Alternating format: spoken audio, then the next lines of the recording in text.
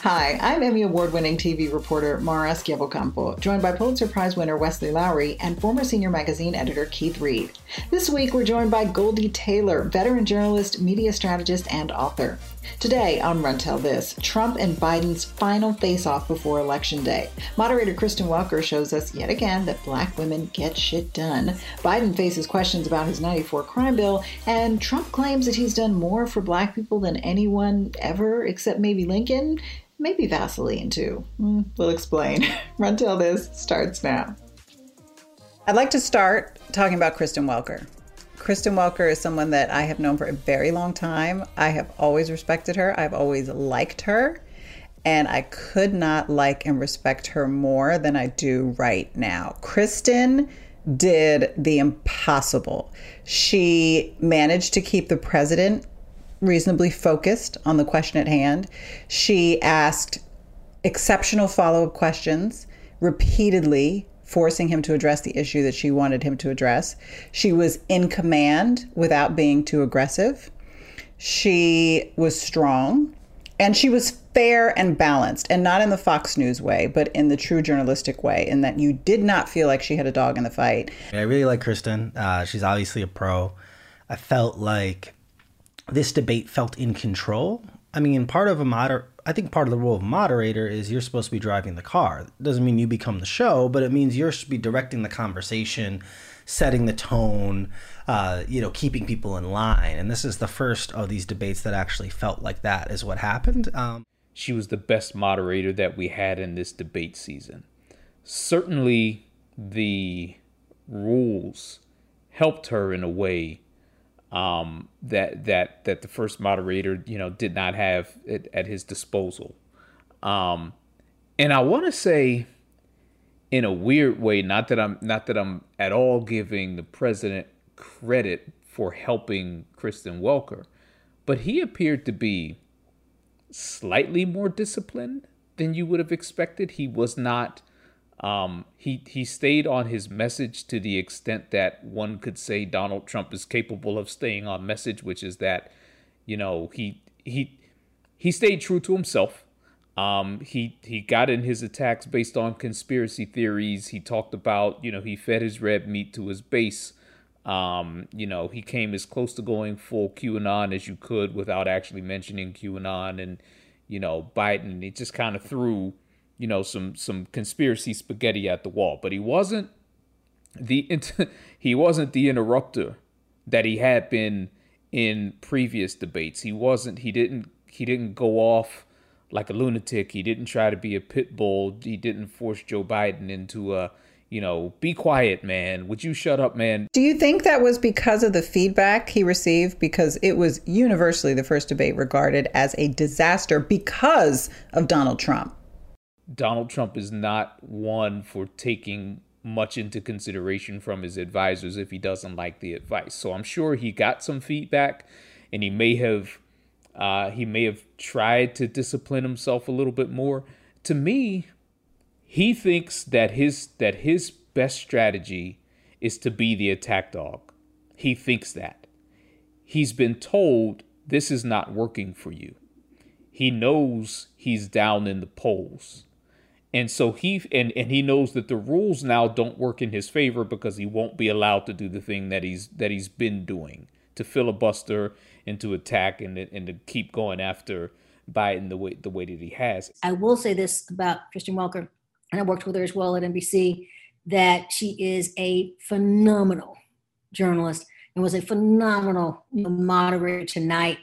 I think we don't give her or that mute button nearly enough credit.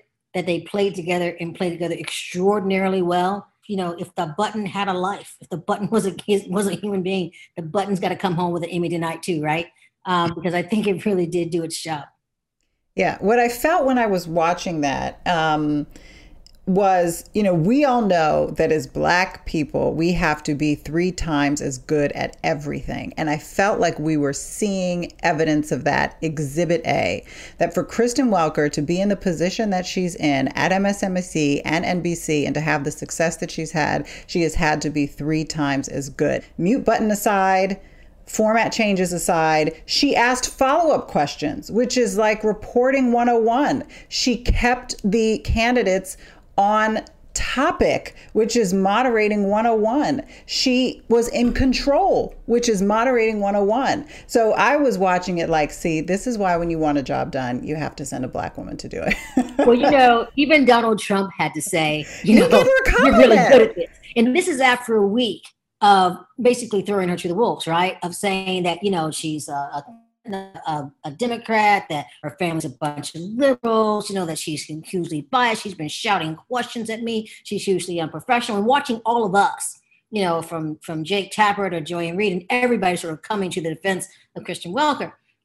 And then tonight, he turns around and says, oh, no, you're really good at this. By the way, so far, I respect very much the way you're handling this, I have to say. By the way. But somebody should ask the question. You can ask he goes for a year. There will be we no have fracking. We have a number of topics. No, but that's a big question. We're going to get to. It's the same thing with socialized medicine. I have to respond. Vice President, your response, please. Well, and one of the things that stood out to me is there's been all this debate. We've had it, like this discussion of how you interact with these candidates and how much do you assert yourself. What I appreciate about Kristen, and after the Susan Page debate, there was some discussion of the complications and the layers of what pressure might a woman feel in this position not to come across as too assertive. What I appreciate about Kristen was you heard her voice all the time. When they kept talking for too long, she told them to be quiet. When they didn't answer a question, she kept going, right? And she showed that again, she did the job of a moderator. I think very often we put people in these moderator positions and don't actually want them to moderate the debate, right? And what I appreciated about Kristen was her willingness to be aggressive, to be involved, to actually be guiding the conversation, and so therefore it doesn't get too far off the rails. What I also appreciated was that she was thinking on her feet. So there were moments where she would go to cut someone off, but they would get the attack in, and so she would grant 10 seconds, right? And so what ended up happening is the vast number of things, right? We can debate whether the responses were substantive or not later, right? But for the vast number of things that were raised, the other person got a direct chance to respond to it, which is what a debate is supposed to be. And that requires a confidence. You have to know you're actually in charge and know what's going on. And I just thought she did that as well as any solo moderator I think I've seen in years in terms of actually controlling what was going on. Yeah, so let's give Kristen her flowers. Let's talk about race, the questions on race. I love, this is a shout out to Jelani Cobb on Twitter, who posed the question, who did more for black people than Donald Trump? And my favorite response is McDowell's Restaurant, the white nuns in Sister Act, the person that invented Vaseline. I'm sorry. And the lady from the Blind Side. Oh my God! I would counter your person who invented Vaseline with your person who invented baby oil and various and sundry shea butter exporters. Well, so what I responded did more for with black people than the person who invented Vaseline. But the point is taken. Vaseline was cheaper than all that stuff. This is the generational thing. We didn't have shea butter stuff. We couldn't afford lotion when we was coming up. So we had Vaseline because we couldn't afford all the other gish gab you talking about. So, Vaseline helped multiple generations. Shea butter is still on one, and we're going to see how that works. Yeah, I think we still have the same jar of Vaseline from my childhood in the closet somewhere, right? We ain't got the same jar of Vaseline because my mother used to see. I got a little bit of a bone to pick with Vaseline. My mother, we used to, because I grew up in West. I grew up in Pittsburgh, right? Pittsburgh and Cleveland ain't too far from each other. It's hella cold up here in the wintertime. And my mother used to take that one jar of Vaseline, slather it all over your face on a cold day. And then we used to have these like robber masks that she would pull down and it would stick to your face. And now you can't, man. And so you get to school and now you got the lint from the mask on. I had a bad experience. But you were warm, Keith. Your mother kept you warm. I couldn't feel shit. And I don't know if it was the Vaseline, the mask, or the embarrassment. But got the blood flowing. I couldn't feel a damn thing.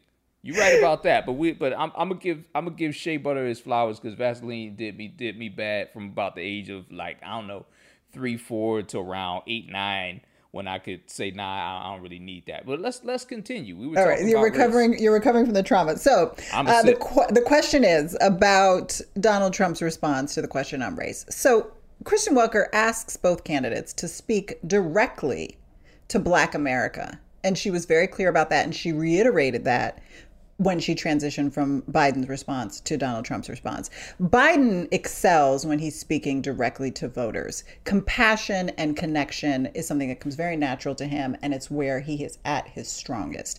And when he spoke about the issues facing Black America, you knew that he gets it.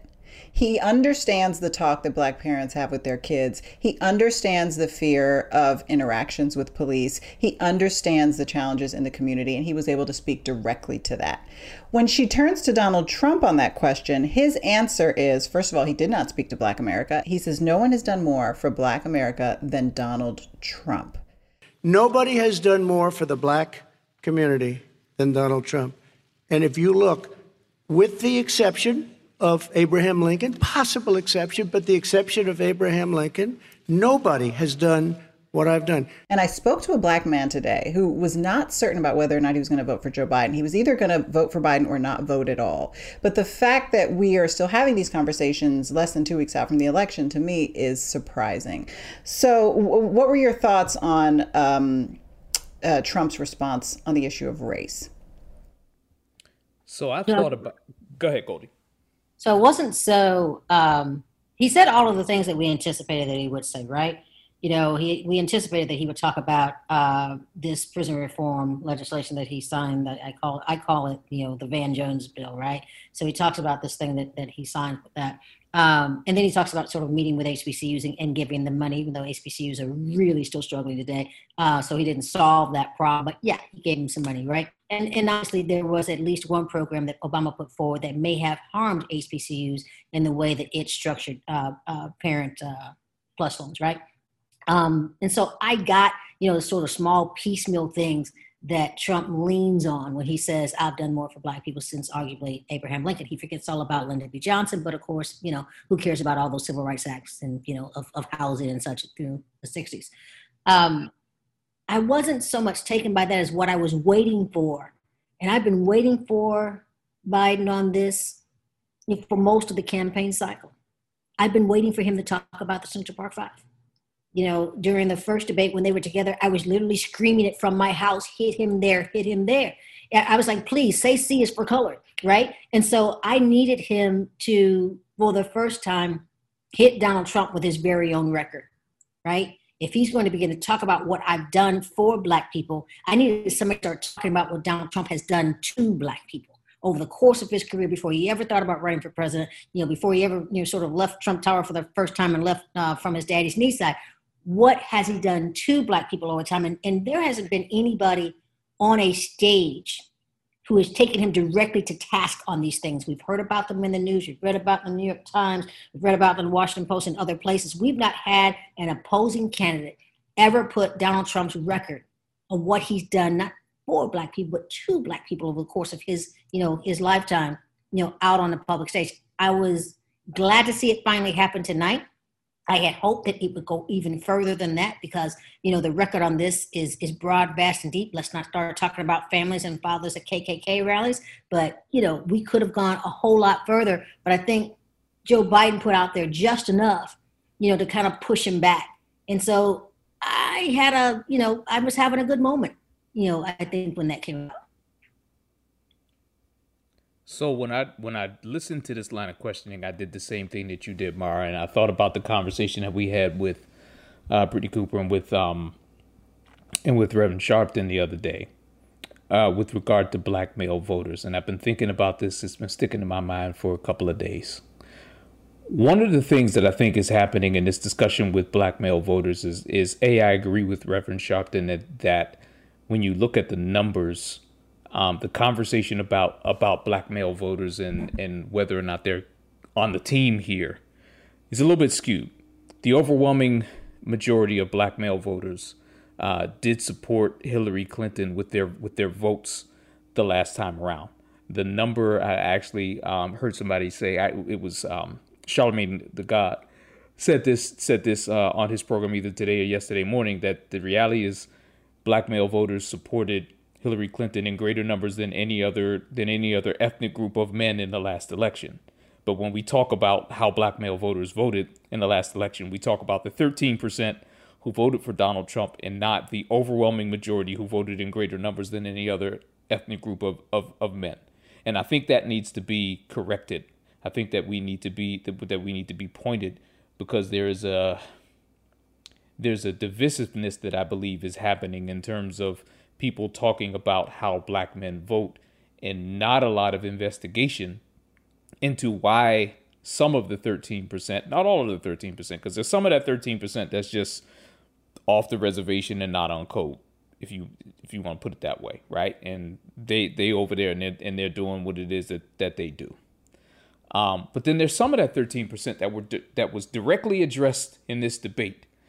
Donald Trump tried to attack Joe Biden for his record on the crime bill, in 1994, and on Rockefeller, what we call the Rockefeller sentencing laws of the 1980s, and that's a legitimate issue. I'm not saying to agree or disagree with Donald Trump on his presentation and on his line of attack. But clearly he recognizes, and somebody on his team recognizes, that's a legitimate issue. I have personally, I have several uncles who have been been involved in the criminal justice system during this era of mass incarceration. Some of them under the disparate sentencing laws for drug possession. Okay. I had a classmate and neighbor in high school who spent 22 years in prison, having been convicted of an offense that he did not commit, only to have the Innocence Project get involved in his case and help to free him when prosecutors knew that there was a lot wrong with the conviction. Black men are not off code and off the reservation when they express their concerns, our concerns, about Joe Biden or anyone else voting the way he did on an issue that has affected us for now 2+ generations and has destroyed lives and destroyed families and destroyed futures and destroyed potential. That's legitimate. The other thing I think about as we look at these exchanges, and I think that sometimes our election cycle news coverage can oversimplify all of this, is that because what we do is we pretend as if there are two pots of voters. Either you are a Trump voter or you are a Biden voter, when the reality is the largest pot in America is people who do not vote. And so very often we take something like the Trump attacks on Biden's record, in some cases which raise fair questions, but what I would also note is we've spent a lot of time talking about the crime bill. I think there are very few people out in America who are like, I really want to know what Biden has to say about this, right? These questions have been asked and answered, not to say that everyone's happy with any of the answers, but we know what his stance is on what should have happened and what should not have. That we often take these things and we say, oh, well, is that going to turn someone from a Biden voter into a Trump voter? When the reality is this was true in 2016, and I don't know that it got enough attention, and this remains true, right? Donald Trump's path to victory vis-a-vis black voters is not winning black voters. It's keeping as many of them home as possible. It's taking the person who the reality is their politics align more with the Democratic Party or Joe Biden, which what we know statistically and based on polls is the vast majority of black Americans, even those who have questions with Biden and all these other things, right? Their meat and potatoes politics align with Joe Biden's. We know that. It's making that person go, all right, am I really going to leave the house and risk getting COVID for this guy who signed the crime bill? Am I going to wait in line? That line looks long. I'll go after dinner. And then that there's an active suppression effort. And now this is different than closing a poll place or, voter ID laws. I don't mean that in a systemic way, right? It's a strategy, right? If a group is unlikely to support you, the next best thing is to convince them not to support your opponent and just not vote at all, right? We saw this in 2016. We saw this, in fact, as part of the 2016 Russian disinformation strategies, where the Russian operatives were creating Black Lives Matter Facebook pages to spread the super predator clip, right? The point was not that they were trying to convince young black people to vote for Donald Trump. They were trying to convince those young black people not to show up for Hillary Clinton. And so I think that that is likely as much of this conversation. The reality is the person who feels lukewarm about these candidates, right, is not necessarily someone who's running to go vote for them. It's someone who's going to stay home. And Donald Trump knows that the smaller percentage of the electorate that's black and the higher percentage that's white, it improves his chances. And I think that sometimes our conversation in all of this misses those realities, right? That there are, in fact, very few who am I going to vote for Donald Trump, Joe Biden voters. There are many more people who lean in one direction, and the decision is, do they vote or do they not vote? Yeah, I think you're absolutely right, and it speaks to, you know, the conversation that I referenced that I had today, because I've been thinking, like, who are these undecided voters? Like, to me, they're like unicorns, right? Do they really exist? Are they just mythical creatures? Like, who at this point could still have trouble deciding between these two candidates? What I heard was what you said, Wes, which was like, I can't stand Donald Trump. I think his character is terrible. I think he's a terrible leader, but I'm still not sure about Joe Biden. So either I'm going to stay home or I'm going to vote for Joe Biden. And I'm still trying to decide between those two options. Donald Trump gets this, and he admitted as such. You know, there was a meeting with Donald Trump and black pastors that included, you know, people like Martin Luther King Jr., Martin Luther King III, in a meeting in the White House where he said, you know, black people didn't turn out to vote. Guess what? Good, right?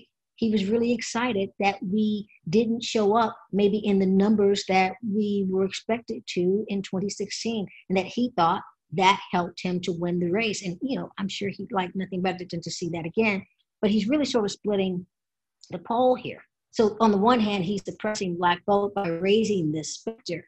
On the other hand, he's got to go out and convince the folks who he does need to turn out, suburban women who are college educated, who think him a racist. He's got to convince them that he's the smaller racist in this thing, that Joe Biden must be, you know, the big bad wolf here. But by the way, at the same time, I'm gonna keep your neighborhood safe because I'm gonna keep them out of your communities. These very same people that I'm saying that Joe Biden tried to lock up, I don't want them in your neighborhood. And so he's kind of splitting the poll here. He doesn't do it artfully, you know. And so part of the problem that he's having is that his idea, and I think broadly, maybe the conservative idea of what a suburban woman looks like is outdated. Right. Yeah. I grew up in a housing project in Pittsburgh. My fiance grew up in the Bronx. We live in a suburb, a fairly wealthy suburb now. Okay. We take walks with our baby and we look around at the Trump signs. And it makes her uncomfortable.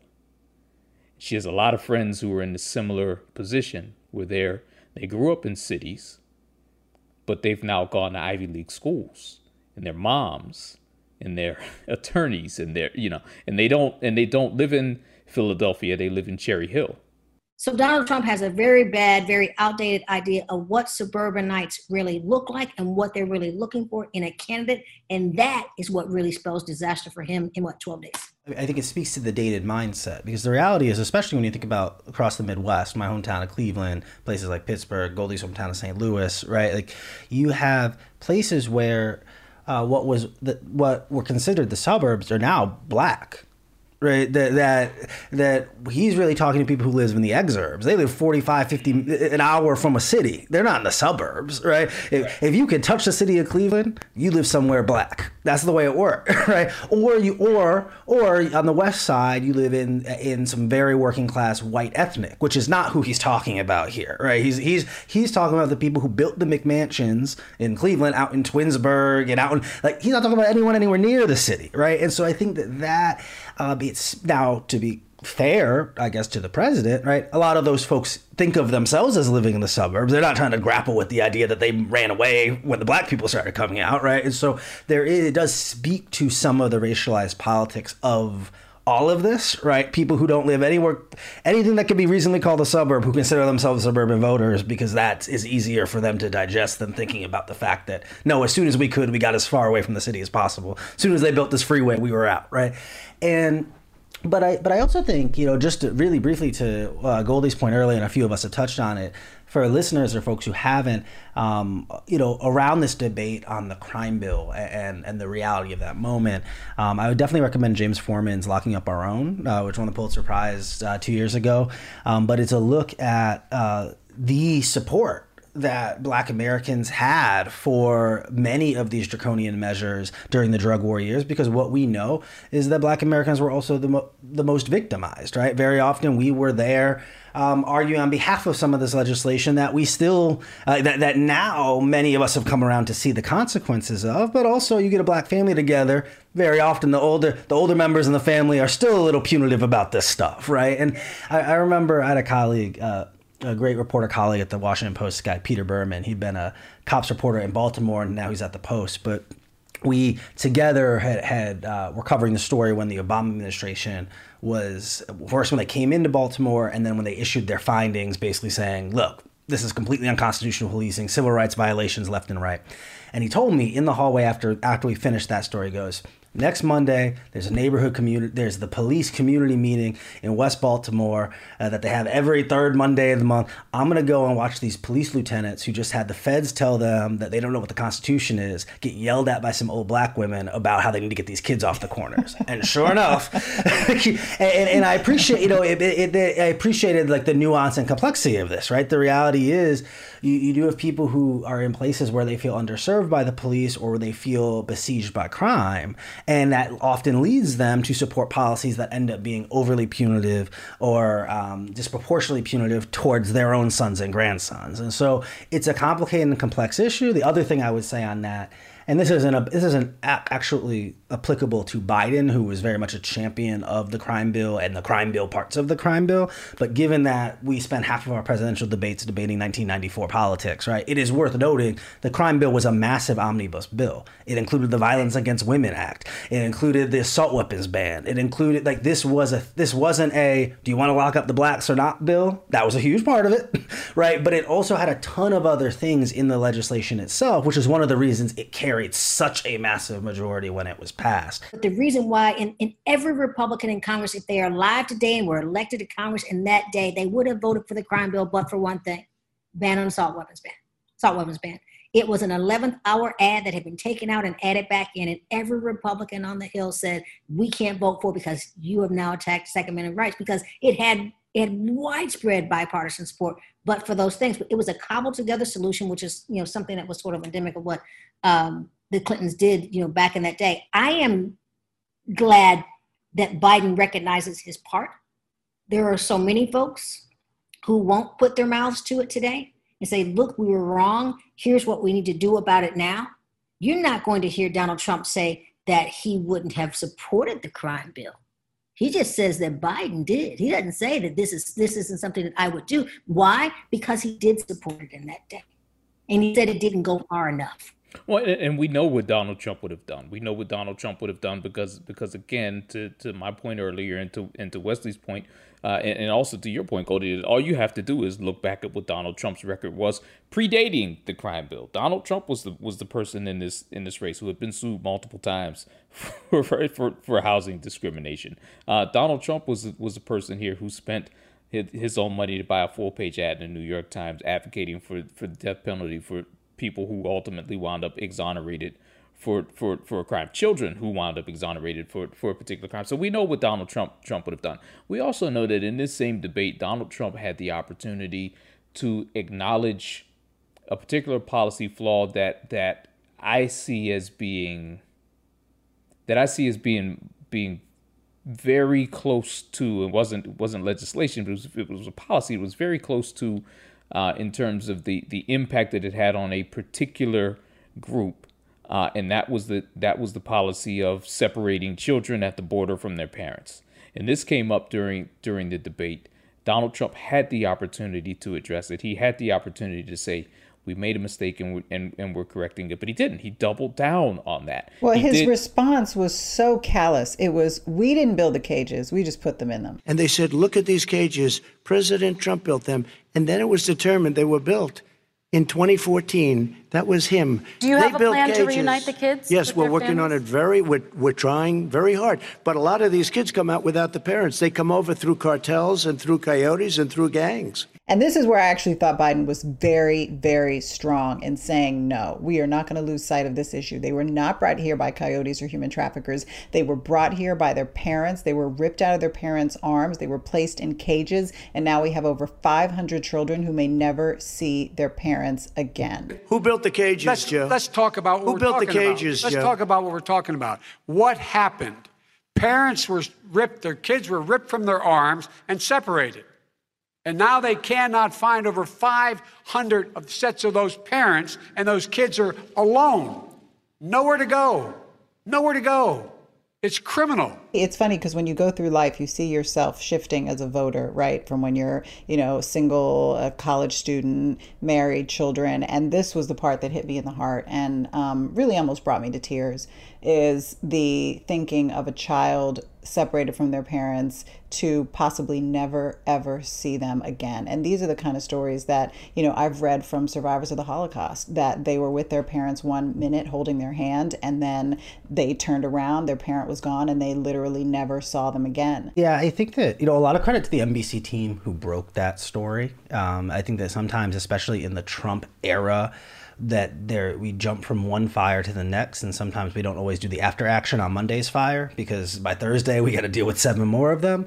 Because I think that as time passes, and I think for a lot of folks there's been a realization of this in relative real time, but I think as time passes, we're going to further understand and further conceptualize the kind of historic level of horror we've enacted on this set of people, that there is a set of children in the thousands who the United States government separated from their parents at these crucial young ages, traumatized those children. Some of those children end up with drug issues, end up suicidal, will never see their parents. Like, this is a set of humans. When we think about the way that sets of Black Americans were experimented on, when we think about people who were put in what we call internment camps, but every historian says actually is best understood as concentration camps to the Japanese Americans, right? That is a set of humans who the United States government has enacted a unique terror on, and they've done it in our watch, right? I think that in a general rule, all of us, no matter our politics, like to think everyone agrees that there are terrible things that have happened previously, but we wouldn't let that happen like today. There's no way we would. And look, we're all adults, voting age adults, people with relative platforms. Like, our government stole a bunch of kids from their parents, and that has happened. And I think that, I don't know that we, journalistically, I think there's so much more to be probed there. I know some of the difficulty is that there's federal records and some of it's not even available. And the fact of the matter is they don't even know. They lost some of the kids and some of the parents, which creates more problems. It's children, and so the records that are available look a little different. It's not like you can just get a list of everybody. But that said, I think there's so much. I mean, there are going to be books written about this set of children and their parents and what happened. There are going to be documentaries, there are going to be movies. We're going to understand this as a historic horror that we have lived through and been around for.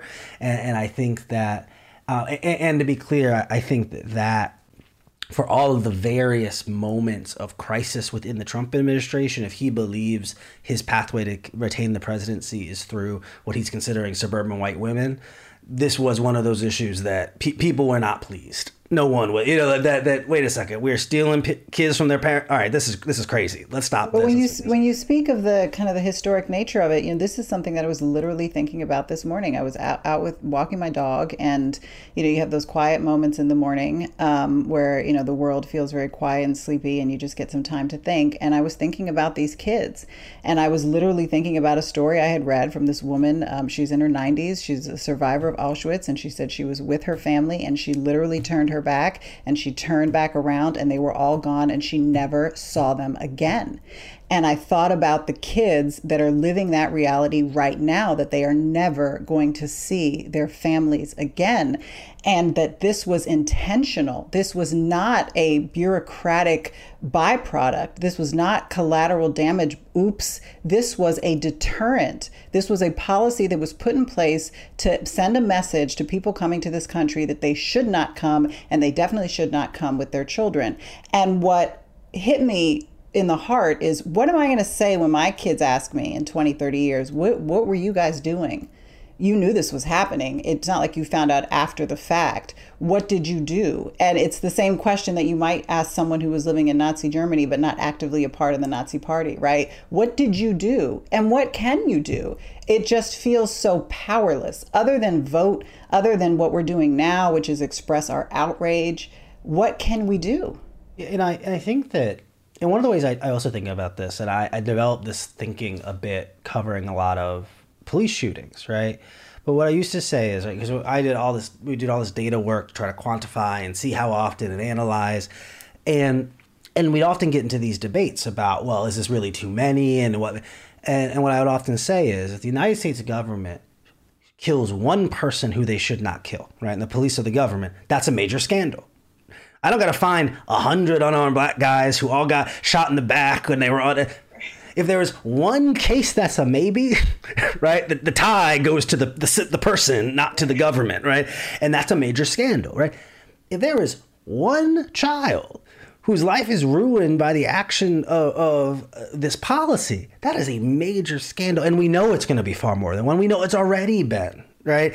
I'm thinking about long-term effects. We already know that there are children who in this moment, their lives, families who in this moment, their lives have been forever changed, ruined, destroyed, right? And because of the actions of our government. And I think that is something that sometimes it's hard when it becomes what is 500 kids? And well, is that only like a quarter of the ones who they took? And we end up in these statistics games, right? The United States of America kidnapped 500 children and they can't find their parents. Each one of those is a major scandal. It's 500 scandals stacked on top of each other. I think the farther we get away from these separations, the deeper the shame of this policy and the actual application of it is going to look. History is not going to look well on the greatest world power in the world kidnapping children. Yeah. I want to transition to COVID because it's easy to forget this, and it's amazing how quickly human beings adapt. We are in the midst of the biggest mass casualty event in our lifetimes, and it's not over.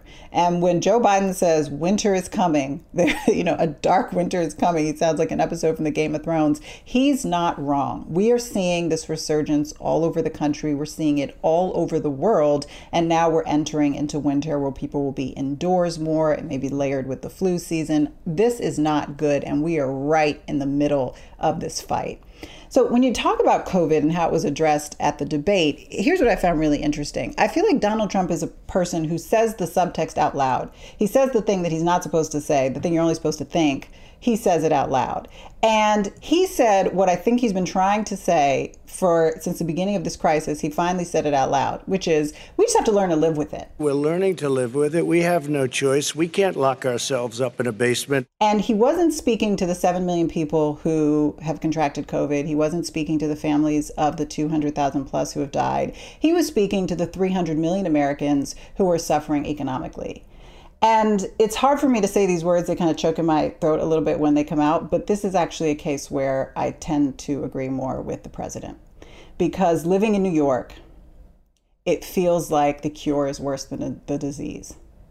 My city that I love like a person, literally my best friend since I was 21 years old, is dying. And it's dying because of the cure. And I have to wonder if there isn't some better middle ground. And I wonder if I'm thinking that, how many potential voters are thinking that as well. I think you're right that the voters are thinking that. I just happen to work around a bunch of scientists every day who are studying exactly this issue. And I gotta be honest with you, the cure is not worse. I gotta be honest with you that if, you can't solve this economy without solving this virus. And unfortunately, you're going to lose one or the other. You got to take your pick. That you're going to lose many more jobs and have a destabilized economy for, a good long while, or you're going to lose hundreds of thousands more American lives. You get one or the other. This is not the one where you can kind of, get your cake and eat it too. That unless we as a country decide that we're going to wear masks, that we're going to wash our hands, we're going to watch our distance, that we're going to get involved in the science, because you got people out there who don't want to participate in the trials, right? That, I don't trust this stuff. I don't want to be in the trials. Black people saying, you know what, Tuskegee, Henrietta Lacks, all these other things, I don't want to be involved. If we don't get involved in science and do all of these other things around, taking, personal precaution for ourselves and for our families, not tens of thousands, but hundreds of thousands of more lives. And so we are looking at, in reality, what Vice President Biden said, a long and very dark winter. And anybody, whether you choose their lives or their wrecked economies, anybody who tells you otherwise is just flat out lying. That we've got more people who are on the front lines who will be infected. We've got more people who are delivering food and serving at restaurants. More people who are selling cars or not selling cars or selling furniture or trying to mortgage homes. You have more people who will not be able to do their jobs because we as a society can't decide for ourselves that taking care of ourselves and taking care of our neighbors is much better than this pie in the sky idea of what we think liberty is. For me, liberty is the right to be alive, right? Liberty for me, is the right to stay away or keep away from a very deadly virus. But I have to look at him. He's 74 years old and he's obese. It seemed like he recovered overnight. Wes, previous episode, I asked you about your experience with COVID. Correct me if I'm wrong, but you were like, well, it wasn't that bad. I think that's 100% true. And I think, the Trump caveat is he also has the best medical care in the entire world. Donald Trump getting COVID is not one of our grandparents getting COVID, and that's not for a moment. He broke every medical. Protocol. But I appreciate the point you're saying. But I think what's hard with this, right, is even I think about this when I got sick, and for folks who didn't hear the earlier episode, right, a bunch of my colleagues and I all got COVID at the very beginning, first week of March. I think it was March 3rd or March 4th, all got exposed. A bunch of people got sick. Some of my colleagues were in the hospital with pretty serious illness. A bunch of the rest of us had the lighter symptoms, right? But even now, as I think back to this, right, and this was, to be clear, very, very early on, we didn't know a ton about, the States wasn't taking COVID very seriously. This was a thing that was happening in China and in Italy, and there was like a nursing home in California. We didn't really know what was going on. No one was wearing a mask anywhere, right? This wasn't when the CDC was saying you don't need a mask. It was before the CDC had even addressed the question, right? We were in the normal world.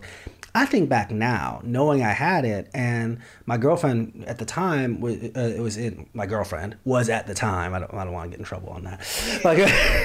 You will definitely get in trouble if you get that wrong. Living in New York, and I was waiting on that one. I was waiting. I was waiting on that one. Go ahead. At the time, she was living in New York, and among her roommates was a school teacher. Well, I unquestionably exposed him, which means I unquestionably exposed all those children, which means I exposed their families and their grandparents, and what is so difficult about this is, and I think it's hard to think through that all the way unless you've had it or it's happened in your family that way, right? That it's not about, this is, our individual liberties stop where our liberty starts impacting other people. And the reality is, if you get sick with this, or even if you don't get sick, if you're asymptomatic, you don't even know you had it, you can then be the carrier walking around. But the thing I will say, so setting that aside, there is something to be said for a lot of folks who've taken these rules relatively seriously from the beginning, right? All right, not going out, not seeing people, who's coming over? No one's coming over. That's kind of this kind of stuff. That's been me. Right. There is a real fatigue that sets in. And first of all, part of that fatigue is that a bunch of other people aren't following these rules. So we're on Instagram, we're like, wait, you guys are in the club for a T.I. album party? Exactly. It's like nobody's wearing masks. My best friend from college can't come over for wine? Like, what's the, right. There's a difficulty where it feels like there's a bunch of people that like sacrificed everything and then the other people like just like screwed it all up. And I think that fatigue is real, like in a real way, where it's like, man, I want to go out. Like, I want to go do a thing. I want to see a movie. I want to I think that's real. I think that's really difficult. And I think one of the key tests, if Joe Biden is elected, for example, is going to be, like, there's still going to have to be a relative restart. There's a lot of policies that should have been in place to contain this from jump. There are a lot of things we might have to ask of the people. And you're asking a lot of people to basically say, all right, let's pretend as if this pandemic started today. We need another 6 months of you doing X, Y, and Z. I don't want to hold you guys too much longer. Before we go, serious question. Who is AOC plus 3? The Squad. Because it sounds like a really dope girl group. Okay. It sounds like a rom-com or something, right? It's right. it's like a meet cute where like AOC is trying to figure out who she's gonna date, but there's 3 of them. It's like. But have they been referred to that way before? Or I just missed it? The right-wing people have a little bit, right? It's because the Squad wasn't working, or it was too amorphous. It's just. It's like, no, actually, the leader of the Squad is this one. And you all hate her the most for all types of mixture of reasons, and so it's making her the lightning rod, picking the titular head, the one that your base hates the most and sees as most representative of all the things that you hate, and lumping everybody behind that person. Well, I'm looking forward to their debut album. It's going to be fire.